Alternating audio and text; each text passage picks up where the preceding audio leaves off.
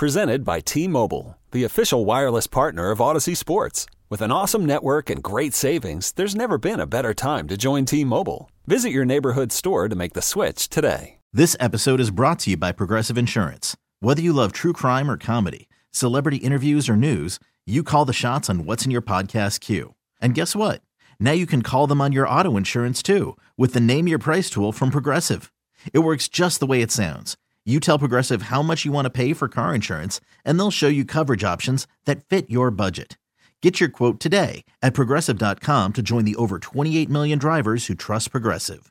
Progressive Casualty Insurance Company and Affiliates. Price and coverage match limited by state law.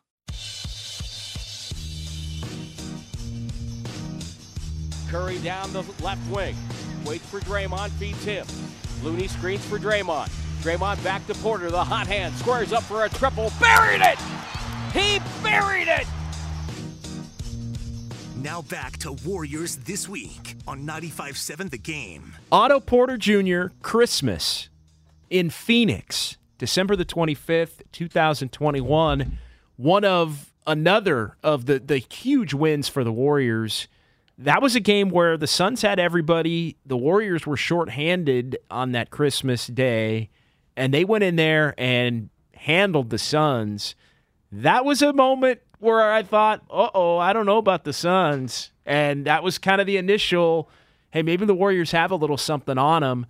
Draymond Green, a monster effort in that one. Awesome. And Otto Porter, you talked about it earlier, all of the things that they got from him that they needed. That was one of his best games as a Warrior on Christmas Day, and a showdown on the grand stage. The Warriors won a lot of those games early, the Lakers game, the Brooklyn game, that game in Phoenix. Warriors won a lot of those. I know Utah on New Year's was another one a week later. Warriors go in there, shorthanded. Jazz have everybody. Warriors able to win. All of these moments that I think go on the championship video, if you will. To see Draymond after that game in Phoenix, JD. Before he tested positive. Before he went into the health and safety protocol. Because, as you'll recall, the Warriors were dealing with all kinds of COVID issues themselves. I believe Jordan Poole was stuck in, Boston. Yep. From the week before, From the week before, he was in the hotel room for a while trying to clear the protocols. But that's when I think the Warriors knew, hey, not only do we still have something on the Suns, we might actually be able to do this again this year. And what I remember distinctly in Phoenix is Draymond walks out of the building and is like, oh, yeah. His chest was puffed out. He was thinking, we're in a really good place.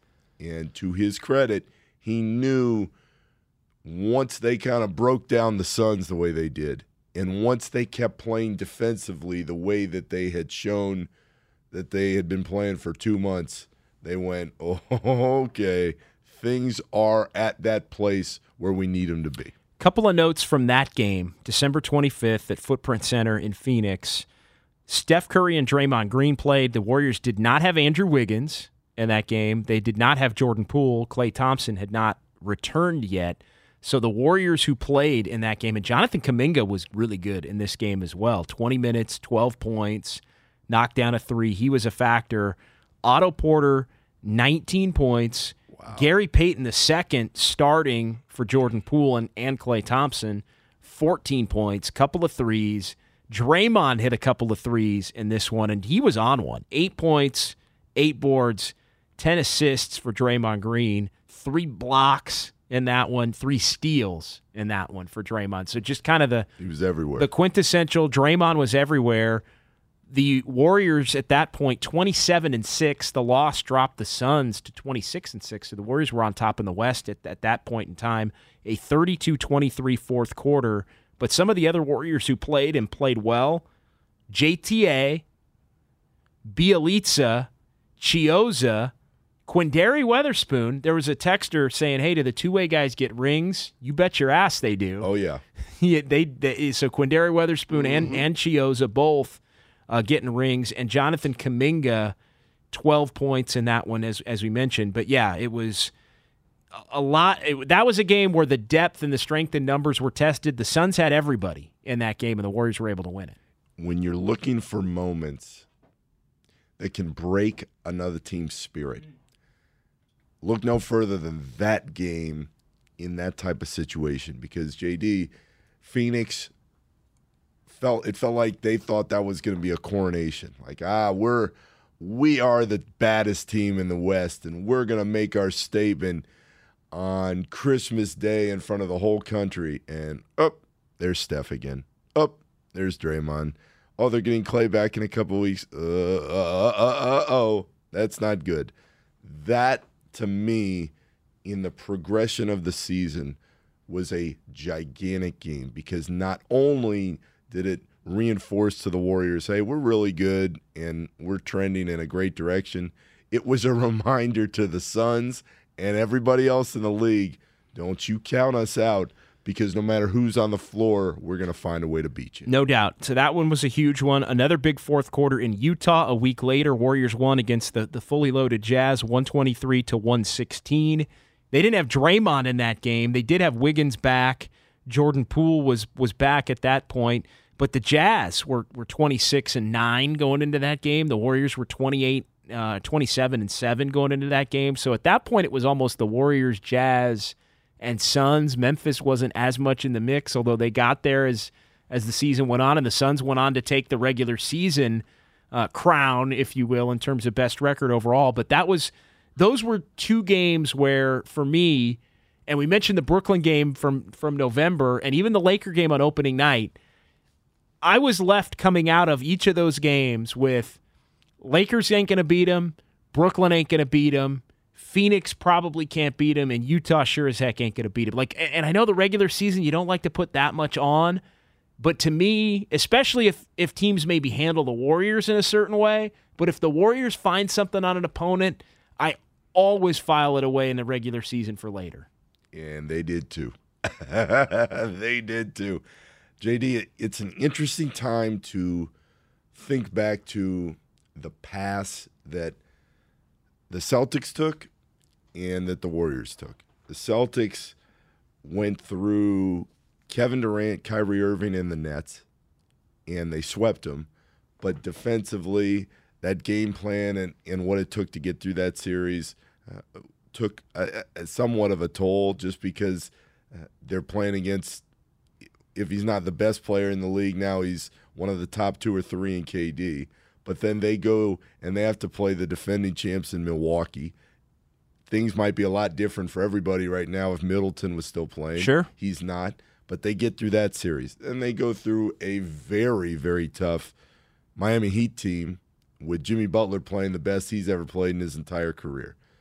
You juxtapose that against the Warriors, who have Denver and Jokic, and he's fantastic, but Murray wasn't there, Porter wasn't there. They weren't healthy. You get to the second round, you play Memphis. Ja gets hurt, you don't see him. Steven Adams doesn't start that series. He's in health and safety protocols. It was a diluted version of the Memphis team that had been so good throughout the season. Well, then you get to the Western Conference Finals, and I think this part is crucial. Whether or not you believe that Phoenix actually could beat the Warriors in a series, it appeared all year long that that was the showdown that was coming. And then Dallas, behind Luka, gets through Phoenix, who just kind of rolled over at the end and got absolutely drilled in Game 7. And Dallas, who's a very good team but just not ready for primetime yet with the pieces around Luka, gets to the Western Conference Finals and gets rolled by a Warriors team that was playing its best ball of the season and was as confident as the group had been in a long time. The pass that brought both of those teams to the finals, to me, we've talked a lot about the turnovers in Boston. No doubt. Turning it all over the floor.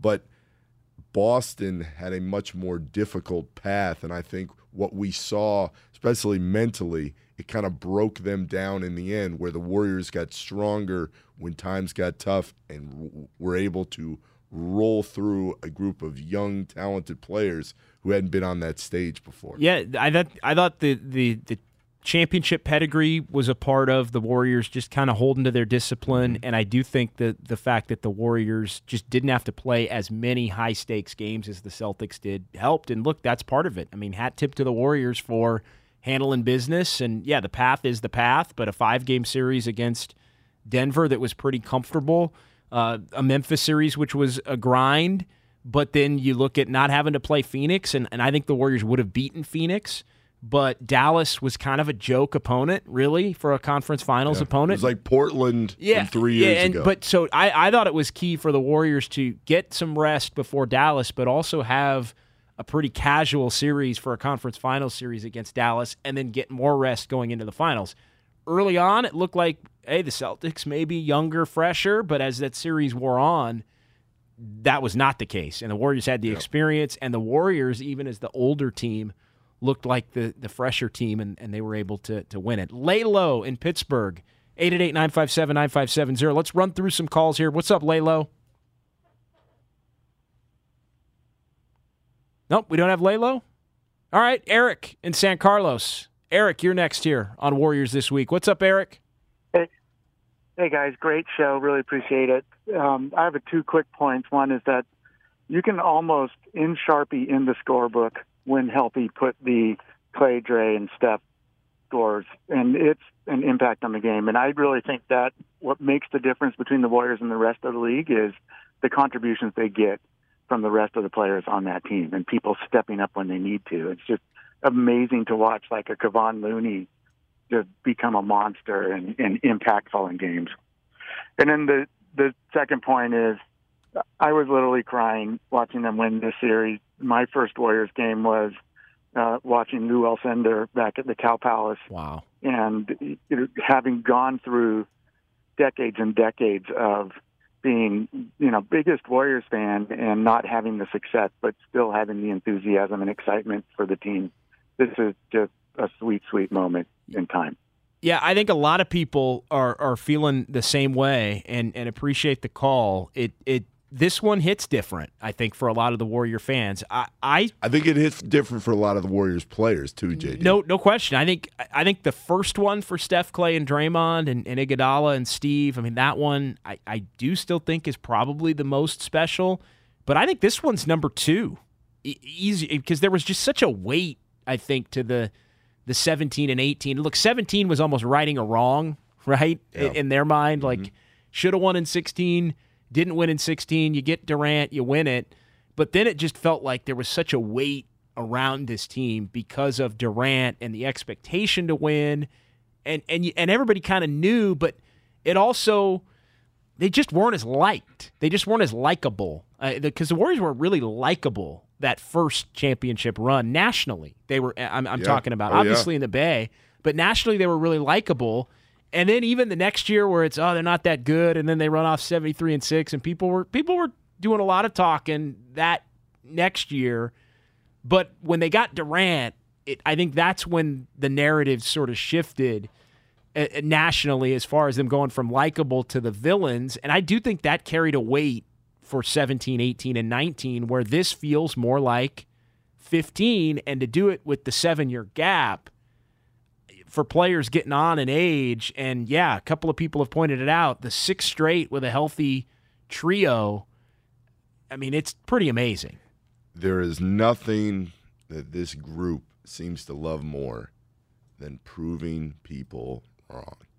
And Clay pulled the curtain back a little bit the other night, JD, and saying, hey, that tweet from Jaren Jackson Jr., and of course Clay didn't use his name just to tweak him a little bit more, but when he tweeted out strength in numbers, the Warriors, and specifically Clay, filed that away. Yeah. And as I have been around the group for 3 years and watched him from a distance the last few months, what it reminded me of is, as a team, the embodiment of Michael Jordan in The Last Dance saying, I took that personally.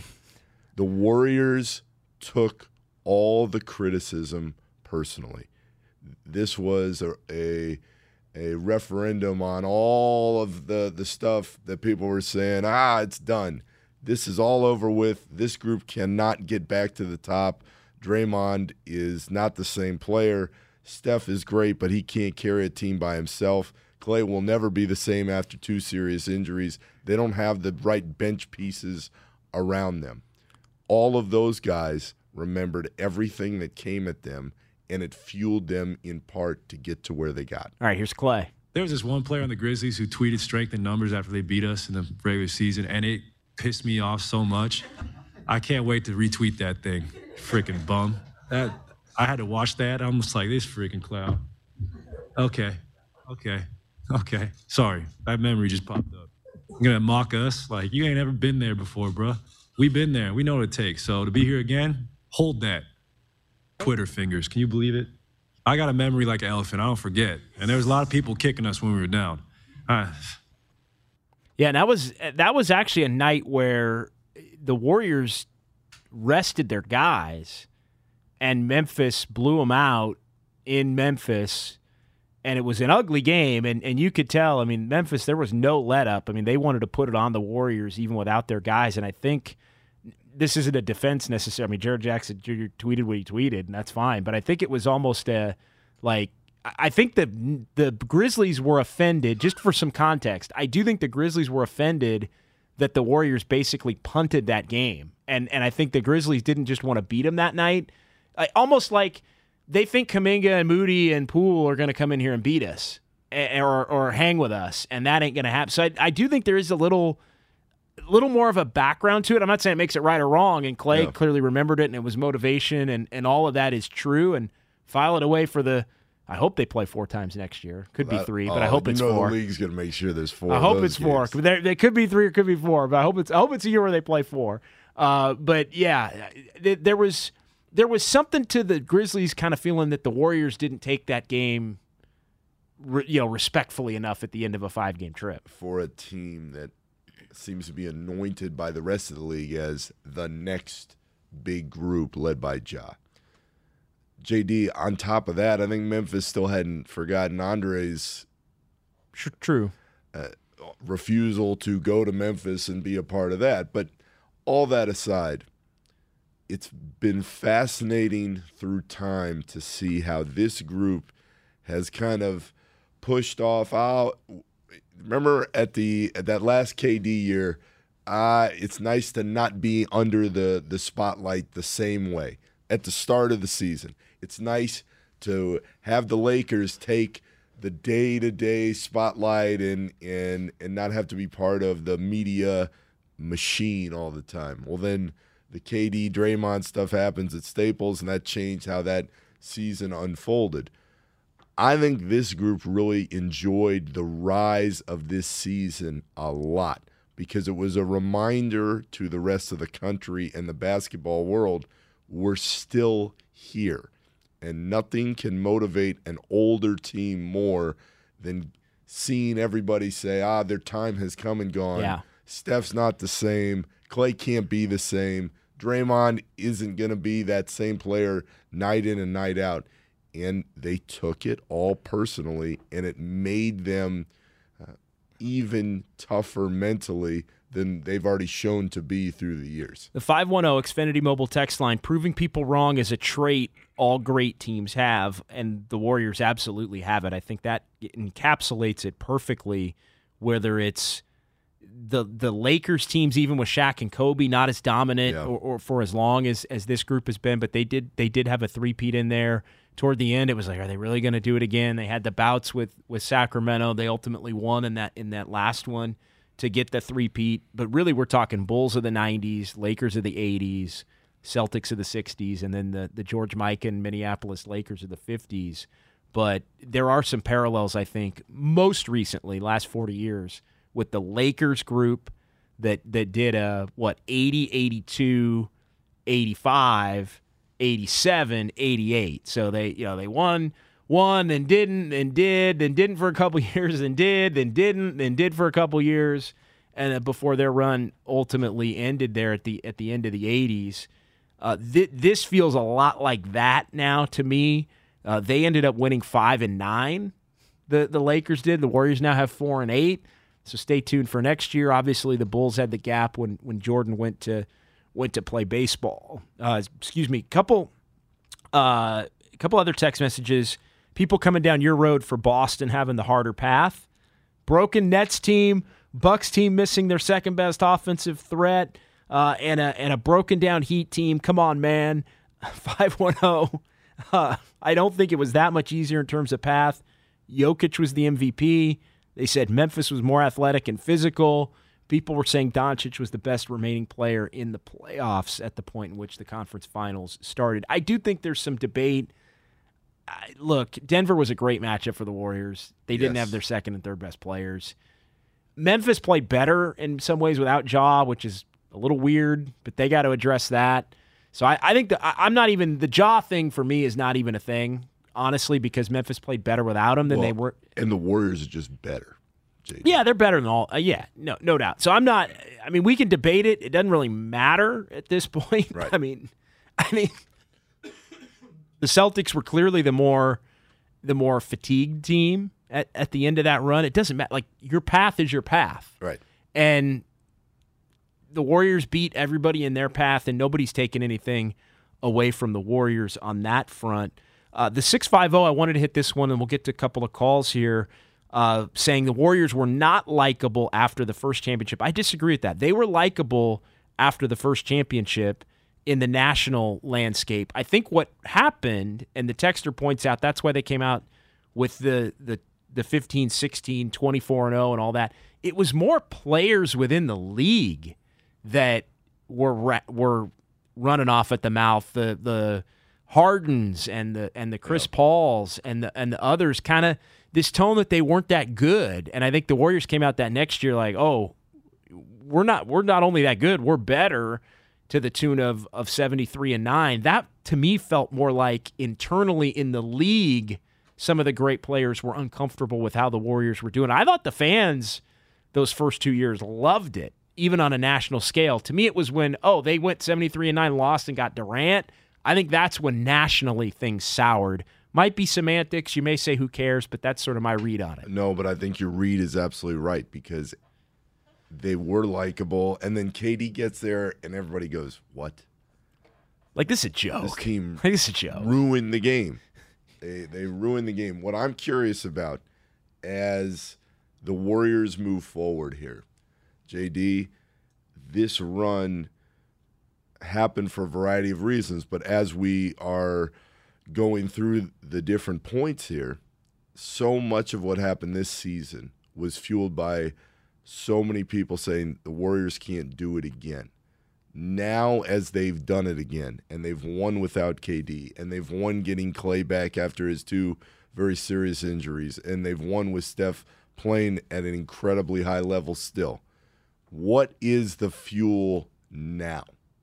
And all great teams need to find it from somewhere, but what is the emotional lift that is going to take this team to that next point? I mean, if Steph's out there in the car, I know he likes to listen to the station, call in and we'll discuss it. But there's always that next chip that's on everybody's shoulder. I'm curious, having gone through this time and gotten back to the top, what will it be now moving forward? Because they've answered all the doubters. They've got the last word. They did it. Now the question is, can they do it one more time going into next season? Yeah, and I think it's going to be people saying they can't go back-to-back maybe with the age of some of the star players or the core three, but I mean, good luck with that one. To me, the biggest question mark for the Warriors next year, and I know we're up against it here, so we'll pause. The biggest question mark for the Warriors next year is, how do they get through the regular season and win it? I mean, they'll win enough to get in the tournament, right, barring health. But to me, it's how do they stay motivated enough to get a top 4 seed and give themselves that opportunity? Because if you think the regular season meant something to the Warriors, those first 54 games, 100%. It didn't the last 28, but it did the first 54, and that's what set them up. Next year, I mean, good luck. I mean, if this team starts 15-10 and they're kind of 6, in the mix. I mean, everybody's going to say you can't count them out. They wouldn't be wrong, but at the same time, you do have to win enough next year to be, I think, top 3 or top 4 in the conference to really give yourself the best shot. More on that coming up. Full phone lines as well. 888-957-9570. It's John Dickens and Nick Friedel here at 95.7 The Game. Okay, picture this. It's Friday afternoon when a thought hits you. I can spend another weekend doing the same old whatever, or I can hop into my all-new Hyundai Santa Fe and hit the road. With available H-Track all-wheel drive and 3-row seating, my whole family can head deep into the wild. Conquer the weekend in the all-new Hyundai Santa Fe. Visit HyundaiUSA.com or call 562-314-4603 for more details. Hyundai, there's joy in every journey. Hiring for your small business? If you're not looking for professionals on LinkedIn, you're looking in the wrong place. That's like looking for your car keys in a fish tank. LinkedIn helps you hire professionals you can't find anywhere else, even those who aren't actively searching for a new job but might be open to the perfect role. In a given month, over 70% of LinkedIn users don't even visit other leading job sites. So start looking in the right place. With LinkedIn, you can hire professionals like a professional. Post your free job on linkedin.com/recommend today. This episode is brought to you by Progressive Insurance. Whether you love true crime or comedy, celebrity interviews or news, you call the shots on what's in your podcast queue. And guess what? Now you can call them on your auto insurance too with the Name Your Price tool from Progressive. It works just the way it sounds. You tell Progressive how much you want to pay for car insurance, and they'll show you coverage options that fit your budget. Get your quote today at Progressive.com to join the over 28 million drivers who trust Progressive. Progressive Casualty Insurance Company and Affiliates. Price and coverage match limited by state law.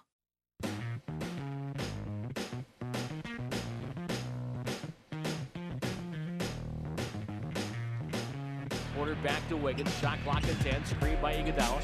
Wiggins gets the baseline, back up top to Andre. Andre loads it up and hits a three. Big shot, Andre. The Jazz will call time. 8-1 run for Golden State, and they lead 119-112. My goodness.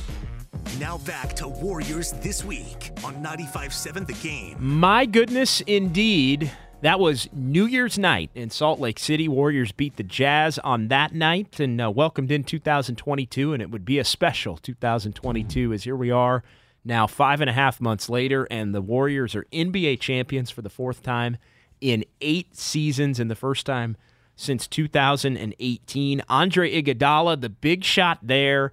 And, yes, Steph and Clay and Draymond are the foundation. We've talked a lot about Wiggins and Poole as the two players that leveled up, I think, to offset the loss of Durant from when this team was championship caliber, going back to 2018 and even 2019, although they came up a little bit short against the Raptors.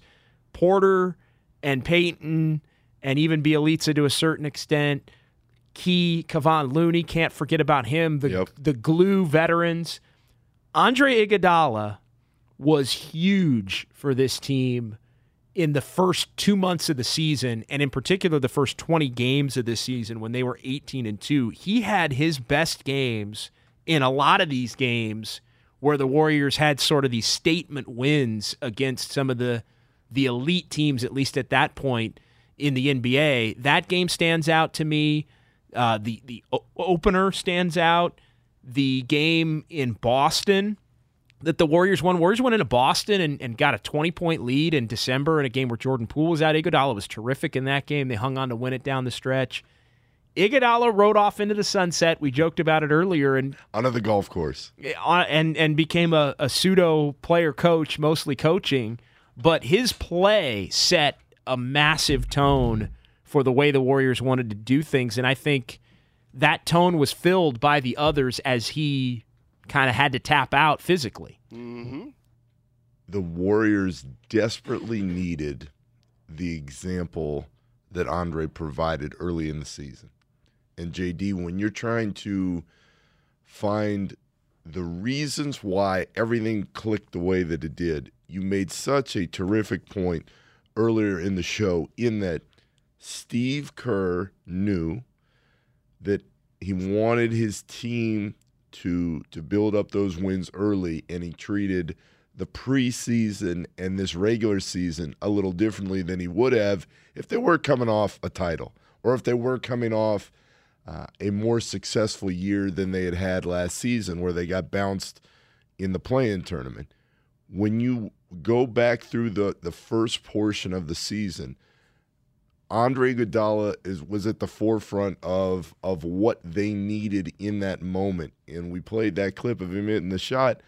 Without him setting that tone early, they're not 18-2, and they're not building up the confidence that they need to carry them through the rest of the season. So everybody, when Iguodala got signed, there was a lot of talk around the league. To do what? What does he have left?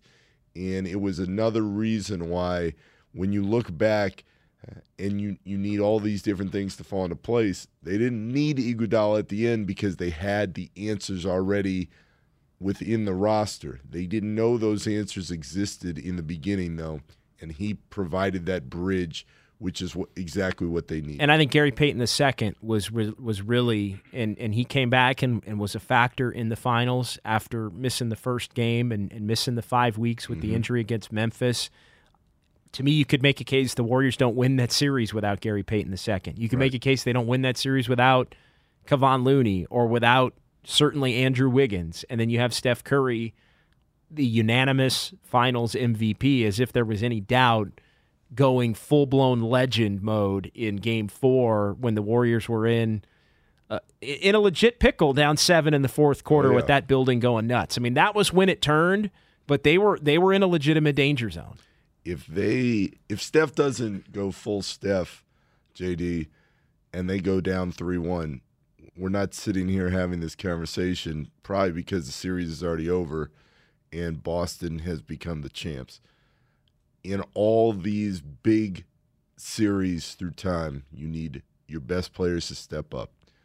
We're talking about chips and what the Warriors need motivationally to get back to this level a year from now. Steph Curry heard all the noise and all the people who said, he doesn't have a finals MVP. He doesn't have that piece that all the greats have. He heard it. It motivated him. He knew what was being discussed, and now he knows that that's long gone forever. Nobody can come at him anymore, that he has this hole in his resume. And I think that is such a part of the story of this year's group because it bonded them. They knew that everybody was going, they're not ready for that moment anymore, and they absolutely were, and they showed it time and time again. And to your point, they showed it from the beginning of the season and kept pushing forward. One quick text message, 423 says their motivation will be people like Nick saying that the Celtics or that the Warriors had an easier path than the Celtics. There's always something.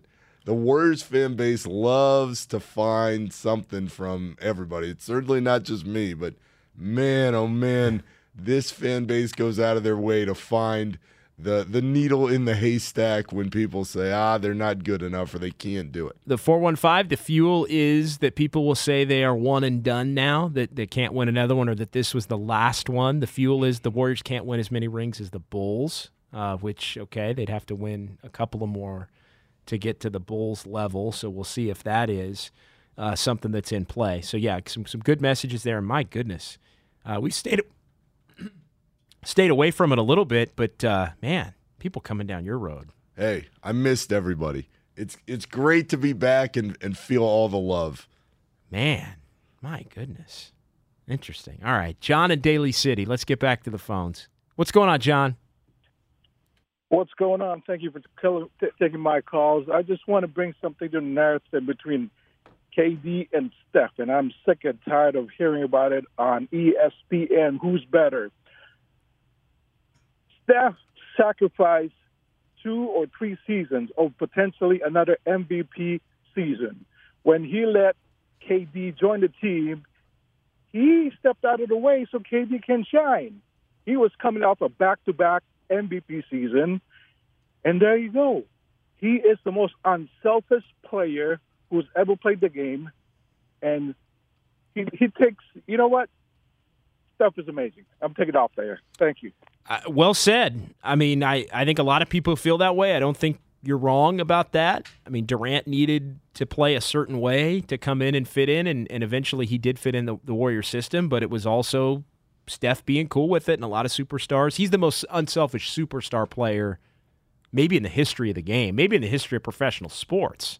when you hear the Steve Kerrs and the Clays and Draymonds talk about the impact that Steph has, JD, a lot of people around the league in similar situations in the hierarchy of their team, you hear people say stuff and it feels like lip service. I am telling you, the Steph feeling inside that locker room and inside the organization is just different out here. Hell, look at the team that I've been covering the last 4 or 5 months. People really respect Kevin, and they know how much work he puts in, and they know how great he still wants to be. But he doesn't have a history with the Nets. He is a hired gun for the Nets. Steph was drafted here. He was developed here. He and his wife Aisha have made a home here. I think all that stuff is important. But if you want to learn about what makes a team great and what makes a leader resonate, ask all the people around them. When you ask the people around Steph Curry, the impact he has for the Warriors, they tell you time and again that it just can't be overstated. He is that type of player and person that everybody else wants to rally around. And I think the way I'd put it into context, having watched Steph the last 3-4 years, is he makes the people around him feel important when they have that time with him. And that, on a basketball team, in a boardroom, wherever you are, that is a crucial component to great leadership, that he makes you feel comfortable, even though you know, if you're one of his teammates, that he's one of the very greatest players that's ever played the game. The amount of respect that Steph Curry has in that room is unbelievable, and it's only going to grow even more over these next few years of his prime. Let's get to Jay in the Bay next here on Warriors This Week. What's going on, Jay? Hey, what's going on, fellas? Hey, JD, thank you for all the work that you put in for this season, too, man. I mean, I appreciate your story in the Raptor, man, and hearing you on the radio, I know you put in your time, man, so thank you for your work. Appreciate the kind words. Thank you, Jay. Yeah, hey, real fast, though, so what I was wondering, though, so you guys were saying, right, so Chiozza and Witherspoon both get a ring, correct? Yes. But they were unplayable during the postseason, though, right? You can't play anyone on a two-way contract in a playoff. Correct. But they were still members of the team, technically. Yeah. So why do the Warriors keep two-way contracts and not put people who could have a position to be able to play in the postseason? Is it to kind of support the brand of the Santa Cruz Warriors, or is it because of money, or what's the purpose of having those players instead of somebody that you can play in the postseason, like just more people off the bench? Well, it's basically, I mean, the NBA put it in as a I think a pseudo, and thanks for the call, Nick, you can add to this, but it's kind of a pseudo minor league kind of a deal akin to baseball. I think part of it is promoting the G League too, but it's also just added depth. It's you have your 15 main roster spots, and then you can have 2 more. So you already have 15. So essentially your two-way guys, and it doesn't work out this way for everybody, but essentially your two-way guys are 16th and 17th on your depth chart. So you're not going to want necessarily or need them to play in the playoffs. Now, once in a while, teams have a lot of injuries or a player plays that well to where you're going to want to have them on the roster in the postseason, but you have to clear a spot. And the rules were different during COVID, I think, because of availability issues. But no, it's the Chiozza and Witherspoon were 16 and 17 on the depth chart, so it's not there was no reason for the Warriors to need or want them to play in the playoffs because they had plenty of other players that could. But if it had gotten to the point where they needed those spots, you would have to cut somebody and elevate them, basically, kind of like the Major League Baseball version of purchasing somebody's contract when they're on a minor league deal. Right. And making it a major league deal and adding them to your roster. And if you add somebody to your roster and your roster's full, you got to take somebody off your roster by cutting them. I just love that we are 2 days after the Warriors have won their 4th title, and people want to know about the two-way guys and their situation. Well, look, I mean, of course, like, why wouldn't they get rings? I mean, they both helped them win. I mean, Cordero Witherspoon helped them win a freaking regular season game on Christmas in Phoenix. When you invest in people get weird about that. Like, why would they get rings? Hell yeah, they would get rings, and they're in the photos on the plane and everything. and they're on a part the of it. T-shirts. I mean, Cordero Witherspoon. I'm not gonna. You know what? I'm not gonna say it.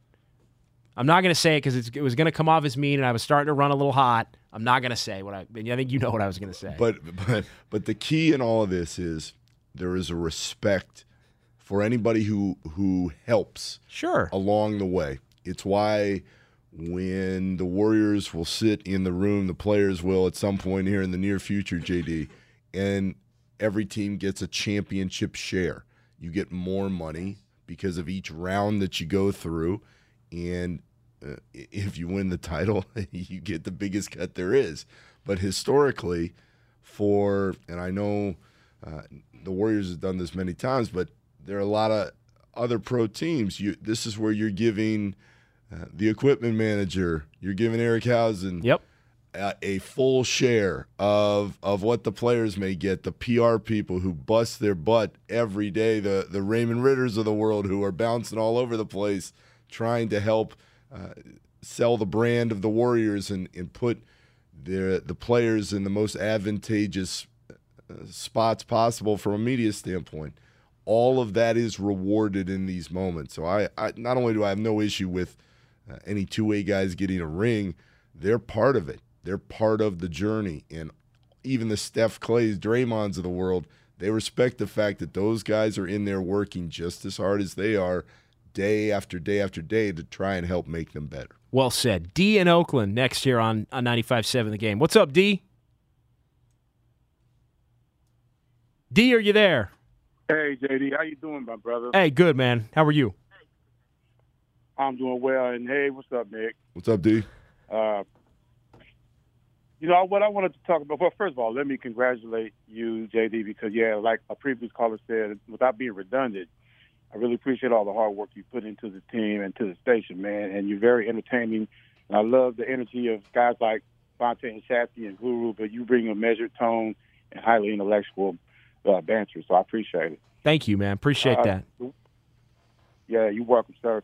The Warriors are facing a very busy offseason as far as making decisions on key free agents. Like the core, Steph, Clay, and Dre are locked till 24 and 25. But Lacob, Myers, and Kerr have to decide who they retain. And the players, obviously, that are free agents are being part of a championship team. They can test the market, right? I feel like the highest priority this offseason is to sign Looney and GP2 and extend Poole's contract. I'd like to hear your thoughts on that. And my second point is apparently a lot of NBA owners are now complaining about the Warriors' competitive advantage, financial advantage. Obviously, Lacob and the ownership groups have made, I mean, it's always something, man, with this team. Every time, every year. Obviously, Lacob and the ownership group have made a lot of financial moves, right, in order to continue winning because that's his highest priority. It's not about saving money or not spending money like the other teams can. It's about winning for him, right, just like the Bartolo with the 49ers. And so now, because of that, he's paying an astronomical amount of luxury tax, as we all know. Do you see the NBA imposing a limit?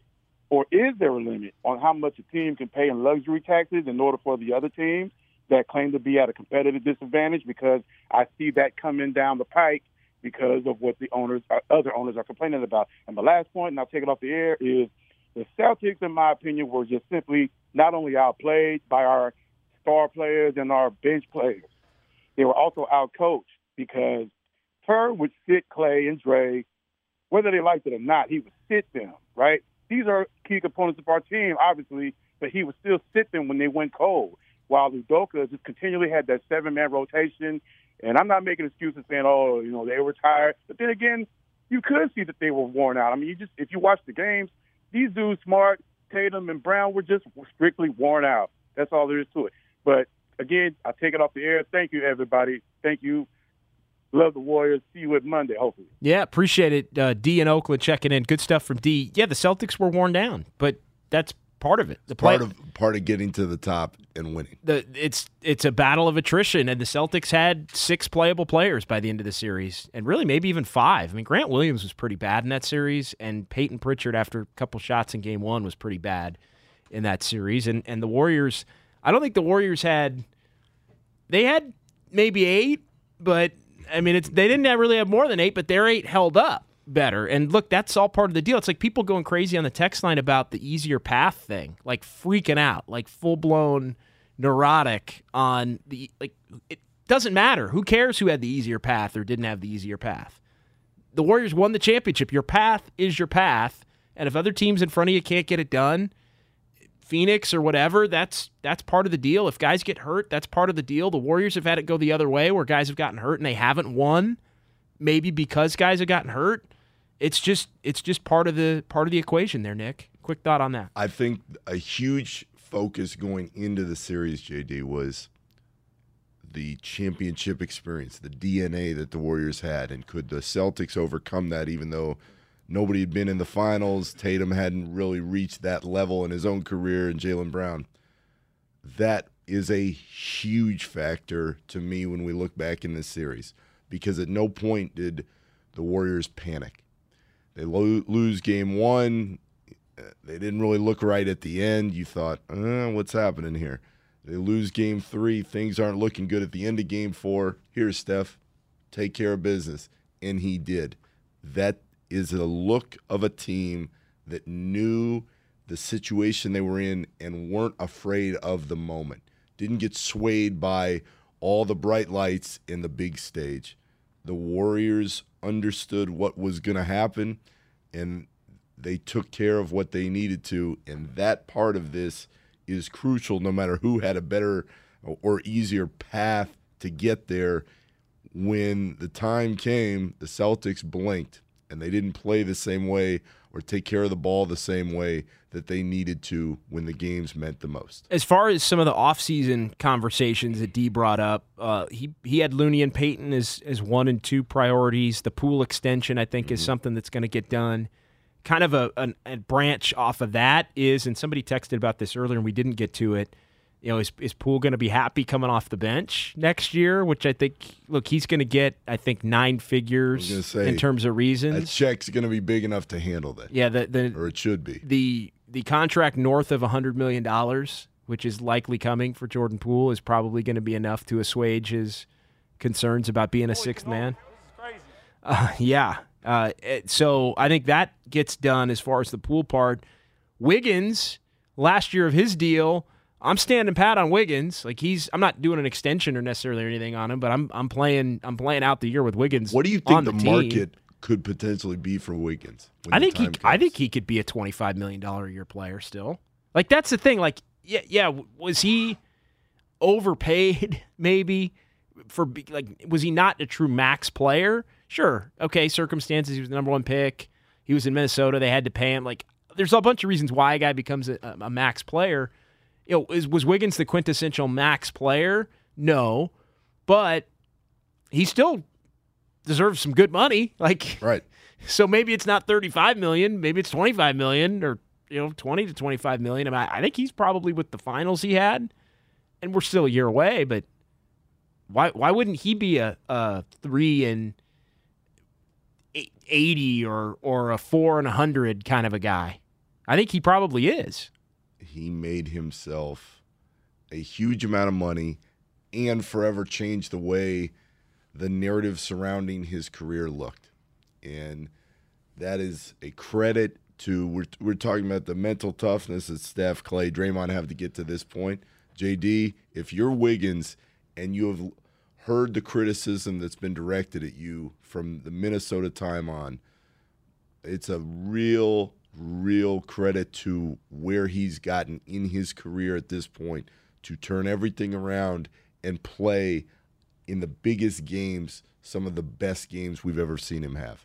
And I would put Otto Porter Jr. in that category as well, going back to the others, Looney and Peyton being a priority. Porter, maybe because he's a little older, had some injury issues. Maybe you try to fill that role another way or with a different veteran. But, Otto Porter Otto Porter Jr. is pretty important to the Warriors' success this year. Huge. I'm always a run it back guy in terms of like I don't want to lose anything. I want to keep everybody.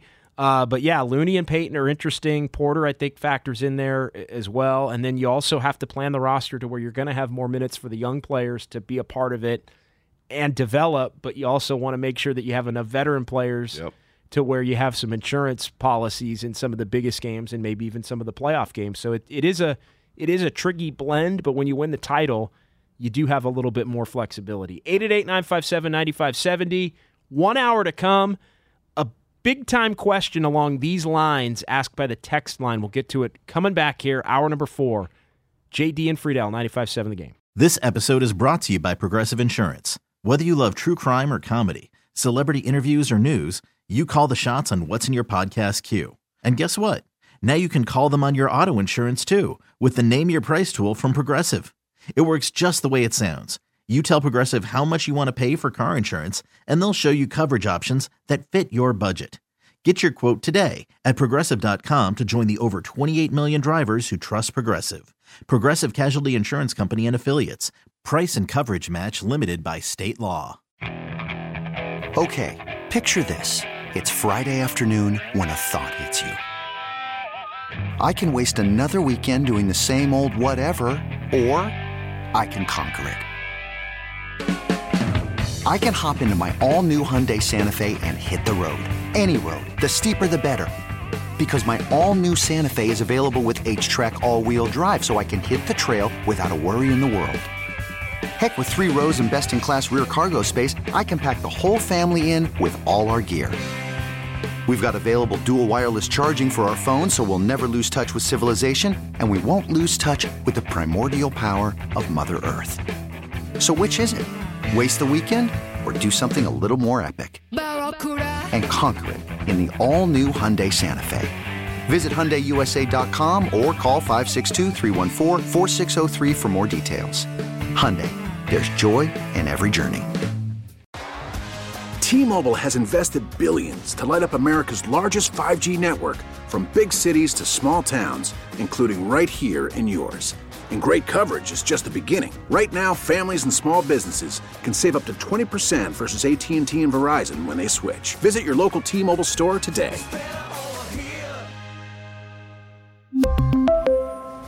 Plan savings with 3 lines of T-Mobile Essentials versus comparable available plans. Plan features and taxes and fees may vary.